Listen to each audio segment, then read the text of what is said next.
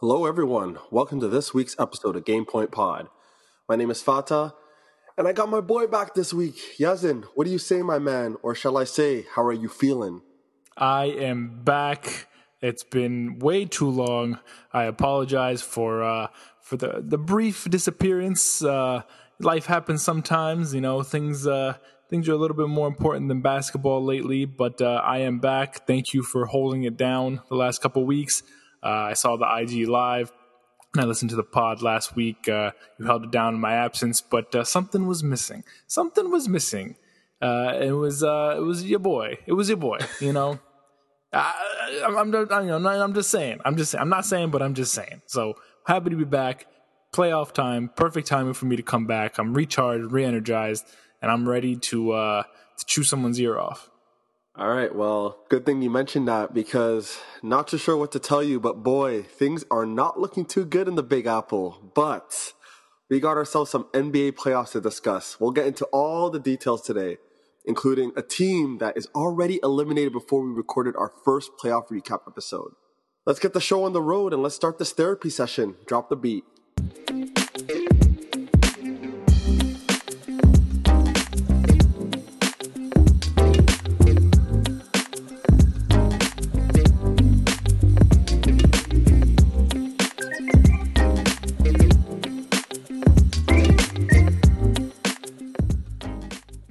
So on this week's segment of Run That, let's talk about the elephant in the room, and that is the struggling, weary, shook, agitated New York Knicks as they found themselves in a hole down 3-1 heading back to Madison Square Garden for Game 5 on Tuesday night. Julius Randle, aka Rulius Jandle, has been outright awful in this series and seemed to have lost his mojo from his amazing regular season. Actually, while we're at it, let's congratulate him for winning the NBA Most Improved Player. With that said, may I put this lightly, what the hell is going on with these New York Knicks? And do they have enough to turn this around? Yazin, kicking it off to you. Talk to me, boy. Gosh. Okay. I've been stewing for a little bit, in my absence. I've been watching every game. I've been had my hat on, Carmelo jersey, everything. This is 8 years in the making. And here we are, down 3-1. What happened? Well, let me break it down for you guys. What has happened in this series? A couple things. A couple things have gone wrong. I mean, most things have gone wrong in the series, but I can pinpoint a couple things here. Number one, this is most of that team's playoff debut. None of those players outside of Taj Gibson and Derrick Rose, and even Coach Thibodeau, have been in the playoffs before. And you can see that because the two best players on the Knicks right now are Taj Gibson and Derrick Rose. The only two players that can put the ball in the basket, the only two players that can play defense, the only two players who have a plus, a positive plus minus seemingly, and everyone else has gone by the wayside. They're not playing the same way they did before. Their offense has completely come to a standstill. They used to run, through Julius Randle, and Julius Randle was the number one option. And he was a triple-double machine, really, for most of the season. I mean, he was second in Knicks history in triple-doubles in a shortened season behind Walt Clyde Frazier. So he was able to sort of get his spot on offense, get the mismatch, and drive power to the hole or kick it out and find the open man. Now he's overthinking everything. Clint Capella's there and he's just shaking in his boots. He can't get past Clint Capella. Clint Capella's blocked him several times this series and it's gotten to him. And now he gets to the point where he drives and he kicks and the guys he's kicking it to are just not hitting those open shots. RJ Barrett has had a horrendous playoff series besides the last game. Completely disappeared, absolutely disappeared. Reggie Bullock had one good game in game 2 where he sparked that comeback. And then as soon as he tweeted, we with the shits, he played like the shits, down in the A. And last game he was 0 for 4, had 0 points, hit no 3-pointers, missed a bunch of shots. It's a lot of mistakes going on. They can't seem to figure out what to do with Trae Young. Trae Young is dictating their defense instead of the other way around. Then let me remind you, people, the Knicks had one of the best defenses in the league top defense against, 3-point shooters, lowest scoring defense. And Trae Young is having his way. He's getting in the paint, throwing floaters up, by all 5'5" of him, throwing floaters up. No one's blocking it. And if he's not throwing a floater up, he's lobbing it up to Capella, to Collins. He's kicking it to Bogey, to Gallo, to Herter, to Hunter. And everyone's hitting their shots. They're not rotating. It's lack of playoff experience. Tom Thibodeau, he lost that game one. That was his fault for putting in a guy who was on the bench the entire game. Wasn't stretched in Frank Ntilikina. Wasn't stretched, wasn't warm, nothing. And you put him up against one of the top NBA players in the league right now who was hot, scored the game winner in game one. And since then, it's kind of been all downhill. They haven't had big leads. They've been playing from behind the whole time. And they're just not built for this year. They're not built for this. I'm not down and out. I'm not down and out yet, but I'm realistic here. They're not built for this. Rant over.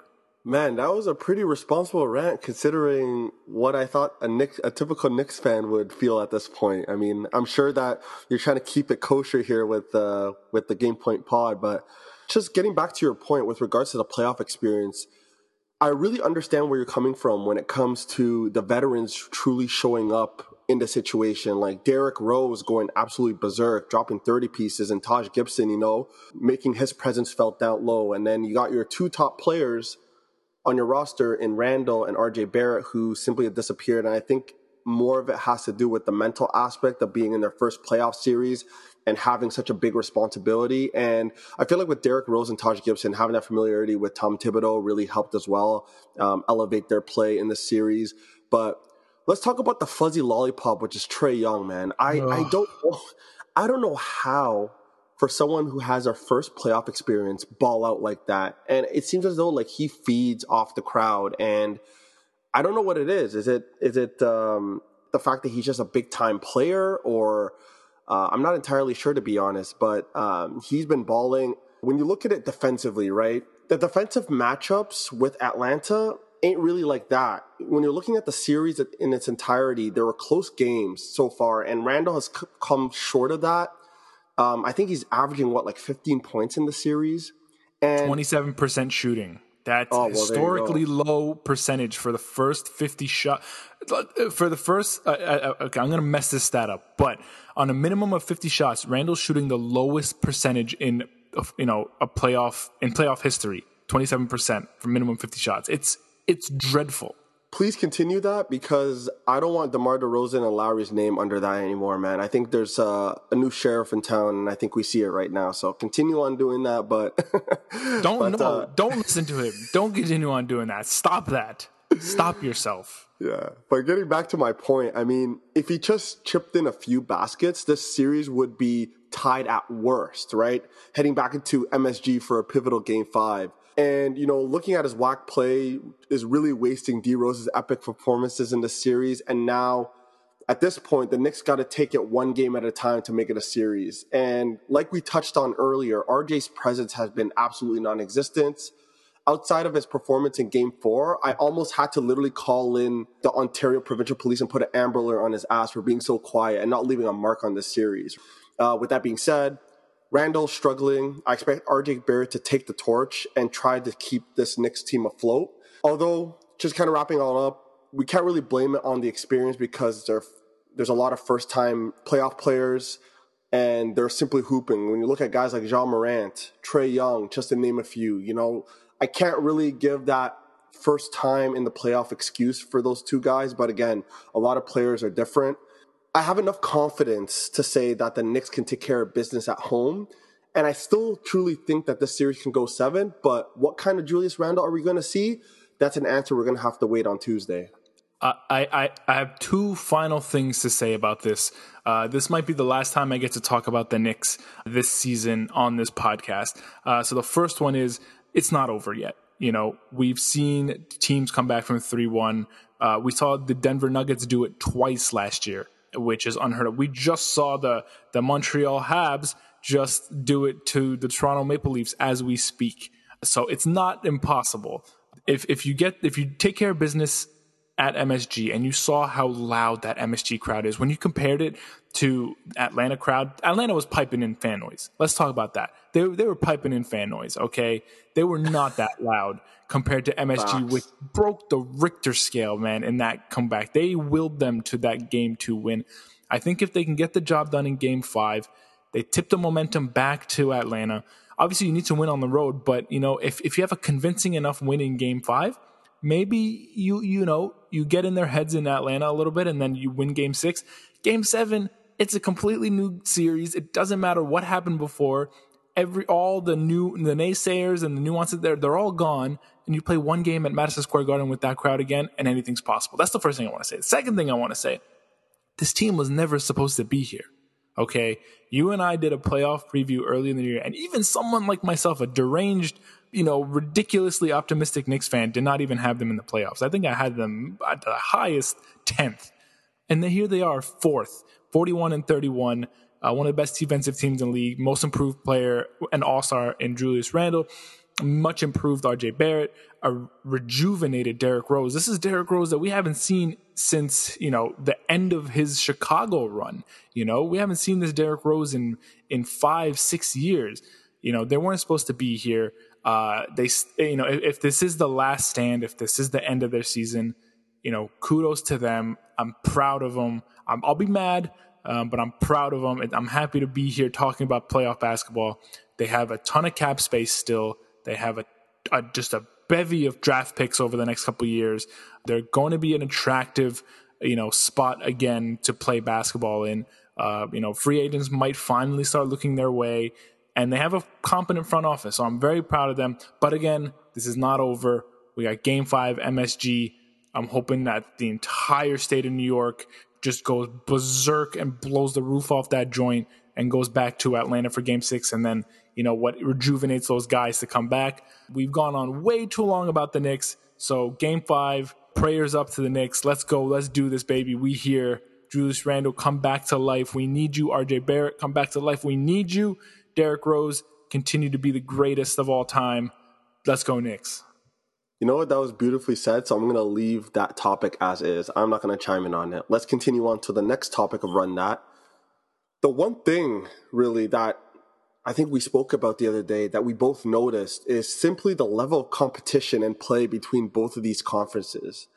We're starting to see a lot tighter series and games in the West, as almost every series right now is virtually tied 2-2, while their counterparts in the East have been downright boring. As we've seen multiple blowouts and lopsided series leads. Is there a reason for this disparity? To me, I came into the playoffs thinking that the East was always going to be a super top-heavy team. When I say top-heavy, I refer to the top 4 out of the 8 seeds in the East.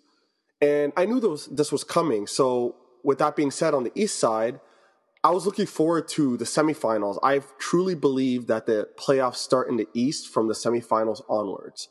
We always fast forward to that anyways, like any other year. It's no different this time around. However, the West has always been a bloodbath from beginning to end, and this is not a surprise. This is history repeating itself over the last few decades or so, where the West is absolutely crazy with all the matchups from 1 through 8. We're already seeing Memphis versus Utah, like duking it out. And, and every single series just getting to an ultimate competitive level that we have not seen before, and just keeps getting better and better. I don't see this as a disparity. I just see it as history repeating itself, where the East doesn't really have what it takes, and I'm not sure why. There's tons of stars in the East to choose from, but they're just simply top heavy, whereas the West, you can see that a lot of the teams are much more balanced.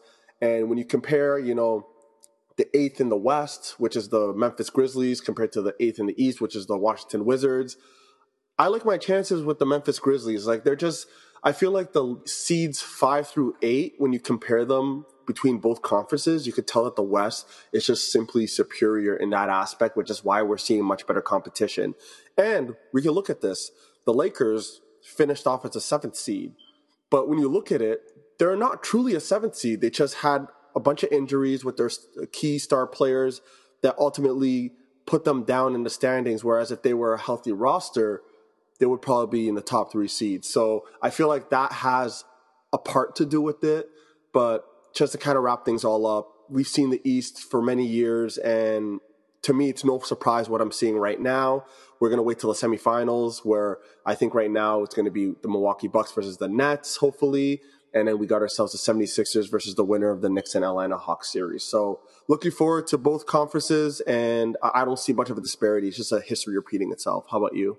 Yeah, I mean, it's par for the course. The West, I mean, it's kind of cyclical, right? Like some years, there are long stretches where the Western Conference is way better than the Eastern Conference. That's kind of been recently. But there have also been stretches where the Eastern Conference has just been dominant over the Western Conference in the 2000s, in the 90s, where the Eastern Conference just had straight up heavyweights going at it, and the Western Conference was a cupcake. You used to see Chicago had to go through the trenches in order to get to the finals, and then a lot of times you can't even name who they played in the finals, in all those years, right? Because it was just a random team every single time. I mean, they played one repeat team, was it, in Utah? So it's cyclical. Some years the West is better, some years the East is better. But you were right. The East is top heavy right now.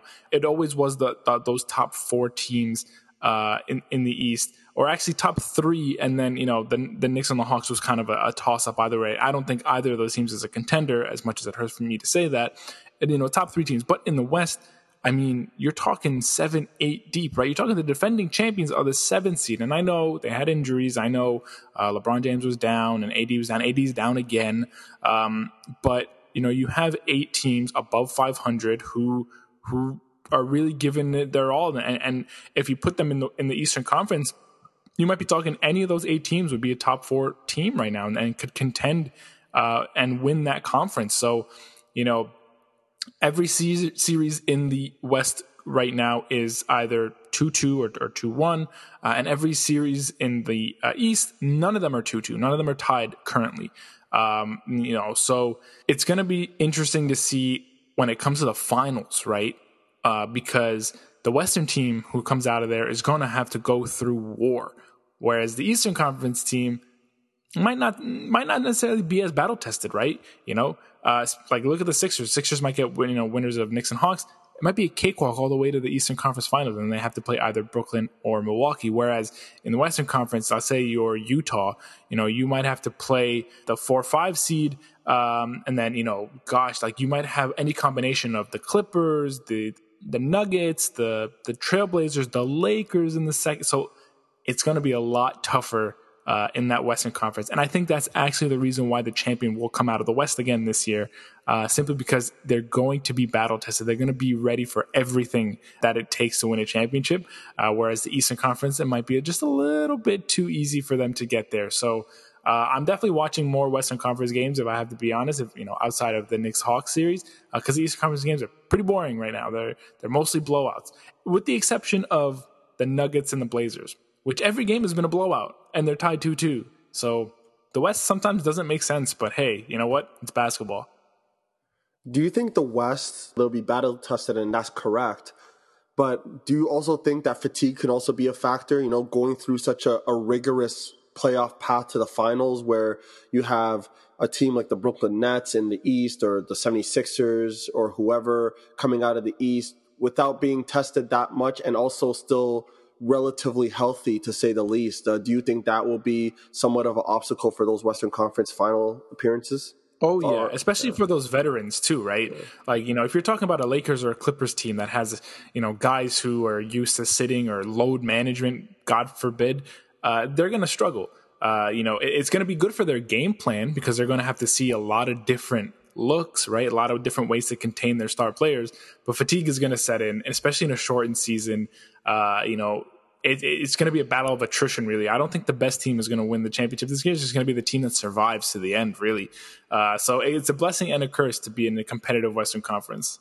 Yeah, no kidding. Really looking forward to see who comes out of the West, who comes out of the East, and hopefully get a very competitive NBA Finals. So let's head on over to our final topic of Run That, and that is the so-called Miami Heat, who has been absolutely obliterated by the Milwaukee Bucks before we can even record this very episode, like I mentioned.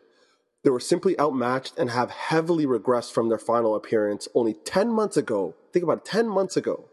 What is the future outlook of this Miami Heat team, and what do you feel they need to do to get back into contention? So, Yaz, I'll kick that over to you.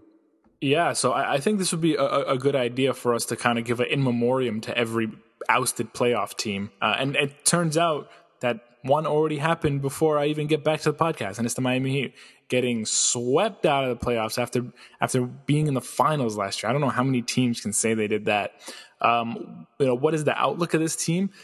You want to say it's cautiously optimistic, right? You have Jimmy Butler, you have Bam Adebayo, you have Tyler Hero, who was not Tyler Hero of last year.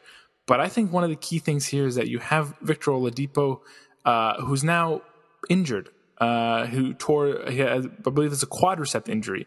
I don't see him coming back to Miami. So, everyone thought that deal might, put them up in the upper echelon in the Eastern Conference. But now, after a sweep, no Oladipo, you kind of start to think, where does this team go, right? It's still a destination for a lot of guys. A lot of guys have been talking about how Miami's a free agent destination. They can make cap space. I have heard rumors that Kawhi Leonard would entertain the Miami Heat if LA Clippers were to get eliminated, soon in the playoffs. So they do remain attractive, and they do have the star power and Jimmy Butler and Bam Adebayo. But you kind of wonder, are they on the way up or are they on the way down, right? They're kind of in purgatory right now, where it's like you don't really know where they should be. They were the 6th seed in the East, and where do you kind of go from here, right? Do you go up? Do you go down? You definitely need some pieces, right? Because that you're more or less the same team that made it to the NBA Finals last year, and you get swept out of the first round. So clearly something needs to happen. But I'm kind of on the fence as to whether or not they're trending upwards or trending downwards. I tend to lean downwards. What do you think? Yeah, I mean, it really depends. There's several dominoes that need to drop in order for this Miami Heat to get back to at least where they were before, or at least to get into contention. And the number one thing for me is Tyler Hero got to get better. Tyler Hero was a big piece for them when they made it to the finals last year. And he was able to provide an offensive spark that the Miami Heat didn't really expect this early in his career. So with that being said, I know that Jason Tatum did mention that the bubble really gassed some players who people thought that they were good, but they didn't actually end up being good once things started getting back to normal. And Tyler Hero being one of those guys. So I believe that Tyler Hero this offseason just got to get better. You got to holla at Rico Hines immediately, get into the lab, and try to be that second offensive piece that can go with Jimmy Butler in order to, take the ball out of his hand and get and go get those buckets when Jimmy Butler is getting double teamed, right? So that's the one thing that I want to mention. Secondly, they need a veteran point guard that's been there, done that can allow Jimmy Butler to play off the ball when they need to. Because when I was watching that Milwaukee series, Jimmy Butler was absolutely swarmed, and as soon as he kicked the ball out, when you have guys like Dragic and others that kind of fallen off a bit, but they can't really create that much for themselves. They're always looking for someone else to create that shot. It kind of made the offense very stagnant. So, they were looking at a guy like Kyle Lowry, for example, in trade deadline, which he could have been that guy to kind of facilitate in that role and allow Jimmy Butler to play off the ball and not having to exert himself so heavily in both aspects by playing off the ball as well as facilitating for others. So I feel like they should look at a veteran point guard who can alleviate some of that pressure from Jimmy Butler in order to play his game. That would be ideal. And then thirdly, I still think that they need a lot of depth on the wing. And I know you touched on Kawhi Leonard being that potential free agent attraction to the Miami Heat. It would be really solid. Kawhi Leonard is Kawhi Leonard. It's a long shot. Definitely a long shot. It's a long shot. He could fit on any team. So, that's always something. But we can't be starting a 37-year-old Trevor Ariza in a playoff game. You know what I mean? To be honest, that is something that shouldn't happen. So, and obviously you got Iguodala, who's absolutely washed, right? So I still think I want Iguodala, okay? That combination of Iguodala and Ariza? Come on. We're talking about 2006, top defenders right there. No, I'm just kidding. Yeah, you're right. 100%. This prediction was made by Max Kellerman, who was on crack. Got him! Got him! Who was on crack, and I still think he is for that one, years later. Yeah, but getting back to it, I still think they need more wing depth, so they got to look in free agency to get some guys off the bench. And the thing is, you could tell they truly missed Jay Crowder. Jay Crowder could have been that guy that can, chip in 14 to 15 points off the bench, give you that 3-and-D. And I feel like the Miami Heat has lacked that. So, those three things to kind of wrap it all up. Tyler Hero needs to get better, get a veteran point guard to help alleviate some of the on-ball and off-ball pressure of Jimmy Butler, and then getting some depth on the wing. And I'm sure that if they were able to check those three off the list, they will be back in no time into Eastern Conference contention. But what do we know? Brooklyn Nets are absolutely disgusting. And, Milwaukee, just looking at the series, really shocked me of how versatile defensively they are. And they're absolutely lethal on that side of the ball. So, yeah, you could be top four, but I don't think you're going to make it too far in the East.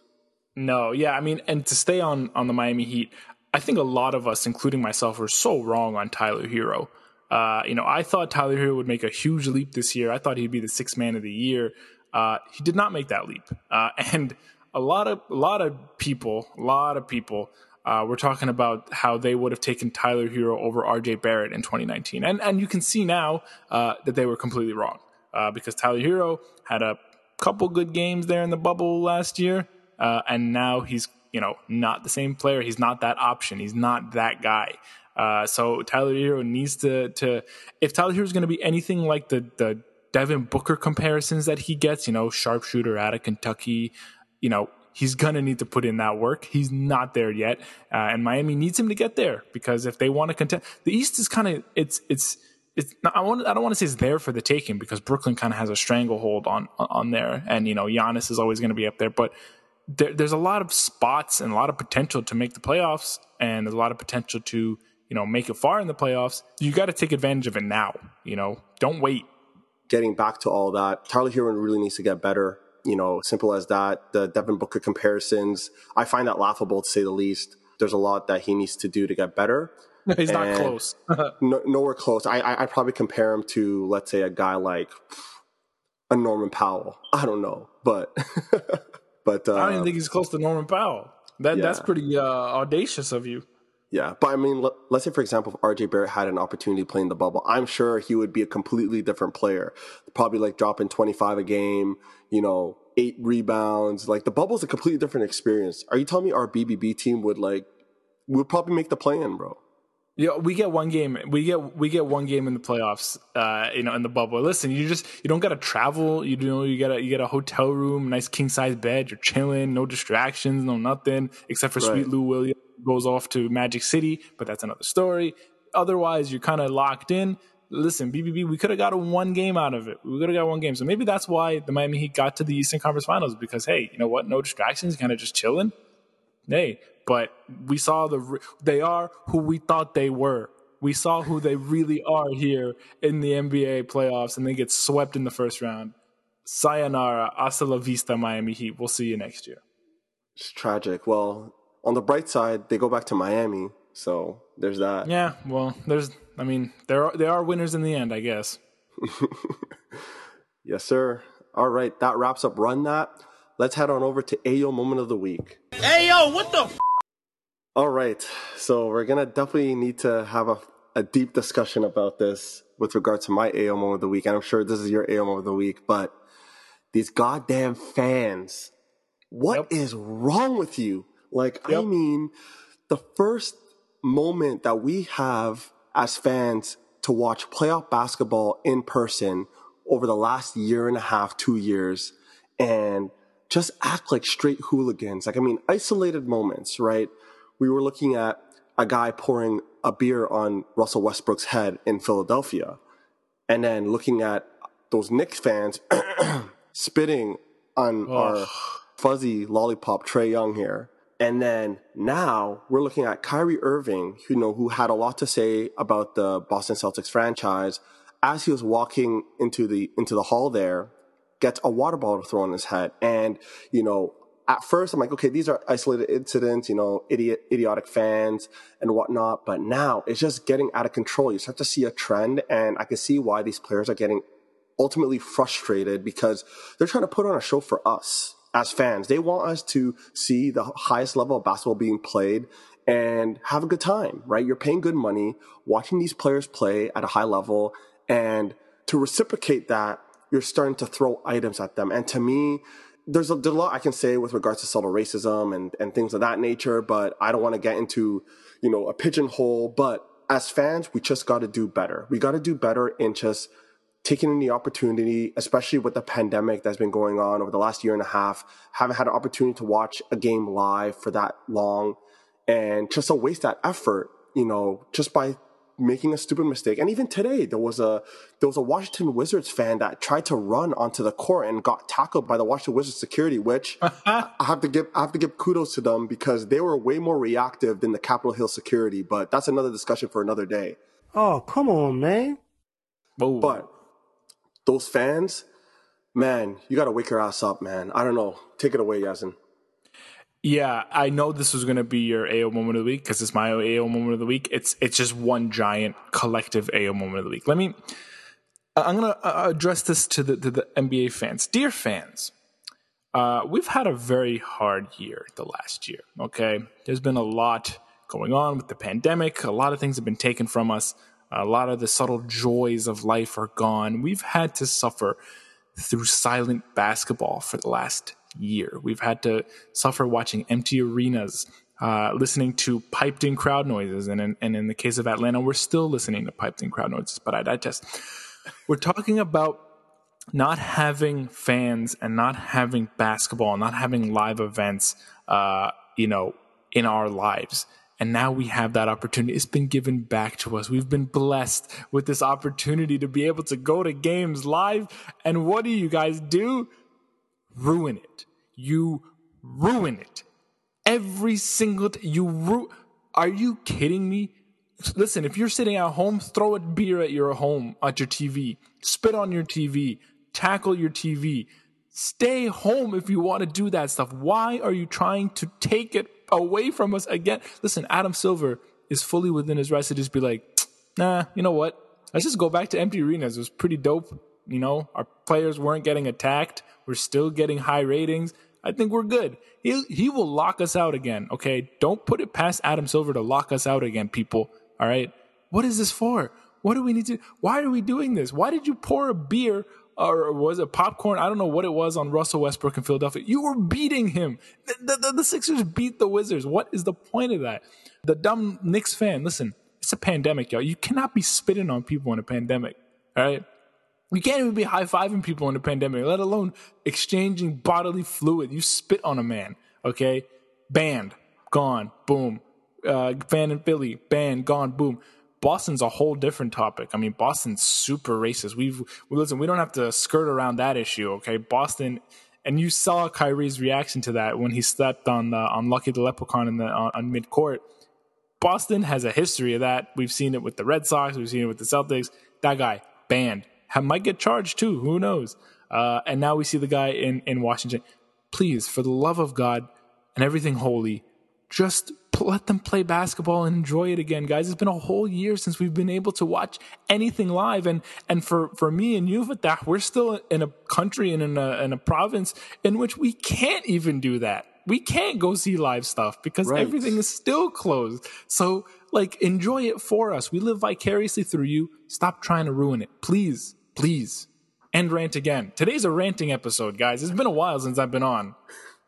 Yeah, I mean, considering that you've been off the air for about 2 weeks now, I'm sure you got a lot to say, so keep at it. But yeah, I want to get back into talking about the fans, because with fans being kicked out of the arena and banned for life, to me, now that I'm starting to see it as a trend, I don't think that's enough. I think we need to start to see, criminal charges being pressed on these fans to really advocate that fear, to ensure that they do not make this kind of mistake ever again. I feel like there's a harsh punishment that needs to be done in order to get the message across, because being banned for life, I don't know how venues can even track that. If I was banned from the Scotiabank Arena in Toronto, I'm sure that you can get tickets and you and I can go to the game and not be, caught. I don't see MLSE security saying, okay, out of 20,000 fans, we need to make sure that this guy does not enter the arena. I don't see how that's feasible. How do they track that? There's got to be a way. There's got to be a way. I mean, I don't know about you. You know, you buying 300 level tickets and finding your way to the 100 level. You've done it a couple times. I think you wouldn't be caught. All right. You understand me? When y'all saying my name, put some respect on it. You know what I'm saying? Yeah. But you know, I'm sure there'd be some ways to figure it out. But you're right. I think you know what? I'd even push it further and for maybe even punish teams. You know, who have fans who come in like that. You know, you want to come in and do that to your team. What if it costs you a technical foul? You know, what if you become a Bartman? Why don't we just make everyone Bartmans? You know? Oh yeah, that's a good one. Right? If you want to mess with the game, you want to be part of the game, then your team is gonna get a technical foul. What? Imagine tie game, and you're a dumb fan. You do something stupid. You give the ball to the other team, or you technical foul. They lose the game. They lose the championship. They get eliminated. You'll not only are you banned from the arena, not only are there criminal charges coming for you, but you're gonna get your ass kicked, and you were gonna have to leave the country, leave whatever state you're in, assume a new identity. That might put the fear of God in some people to be like, maybe I'll just watch this game. You know what? Maybe I'll just hang out. Maybe punish the teams a little bit, guys. Let's get crazy. Let's get funky. Yeah, no, there's definitely going to need some stricter repercussions when it comes to these fans and these idiotic acts that they're portraying in the arena. So let's wrap up this AM of the week because I'm getting furious. Yeah, let's head on over to games of the week. I love this game! All right, with the playoffs, it's kind of tough because every game is really the game of the week. But when I'm looking at with the series matchups, I think that any series that is a 2-2 series, that pivotal game 5 is really going to be my games of the week. I can't really isolate it as such, but with the Clippers tying 2-2 heading back into the Staples Center, and we got the Portland Trailblazers and the Denver Nuggets tied 2-2, and then we got the Phoenix Suns and the Lakers tied 2-2, and then to add on to that in the Eastern Conference, I got the game 5 Knicks, Hawks, and Madison Square Garden. I feel like all those games to me are my games of the week. I don't know if it differs from your games of the week, Yazin, but that's mine. Do you really have to ask? Like, is this even a question? Is my game of the week really going to be Clippers Mavericks game 5? Oh boy, I can't wait. It's the Knicks and the Hawks. All right, it's game 5. Every game in this series that's left, and hopefully it's 7, is the game of the week for me. Come on, like we're talking about the entirety of their season on the line here, talking about a raucous crowd. And can I be honest too? Let's talk about the one series that has probably gotten the most national attention by sports media. I mean, we're talking about, everyone is talking about this series. Stephen A. Smith is talking about him. You got Skip and Shannon talking about him. You got Kendrick Perkins talking about him. Everyone is talking about this series. All eyes are on this series. The national media loves, to clown the Knicks, and they've, given them a lot of reasons to. So game 5 is gonna be another one where the storylines are just so, so many stories going on in this series. So game 5, that's my game of the week. Please, everyone, give us your energy and your positive vibes, and bestow it upon the Garden. Amen. Yeah, I just want a game 7 at MSG. That's all I want, man. Right. Are we not asking for much? Listen, this Fatah just said it. It's coming from a non-Knicks fan. He just wants a game 7 in MSG. Everyone wants game 7 in MSG. Come on. Everyone wants to see Spike Lee hopping up and down the court, talking smack to Trae Young, and everyone wants to see that, man. Everyone wants to see that. So game 5 is the game of the week. Hopefully at least a game 6 and a game 7, but we're going to go one at a time. It starts Wednesday. I can't believe I got to wait till Wednesday. Where's the NBA schedule maker? I want to find him because the space between these games is ridiculous. No, for real. And the one thing I realized, because, we got Spike Lee representing the New York Knicks on the sidelines, where the hell is Gucci Mane? Like, I thought he was going to be repping ATL, man. Like, he's usually a guy that attends the Atlanta Hawks games pretty consistently. And I thought that with the playoffs, he's going to be battling on the sidelines with Spike Lee. So I honestly, for me, I haven't seen him. Okay. I'm gonna need you to to censor me over the next 30 seconds because this is a family friendly podcast.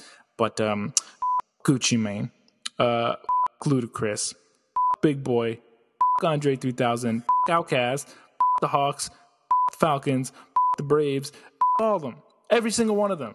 Every single one of them. All right? Oh, every single one of them.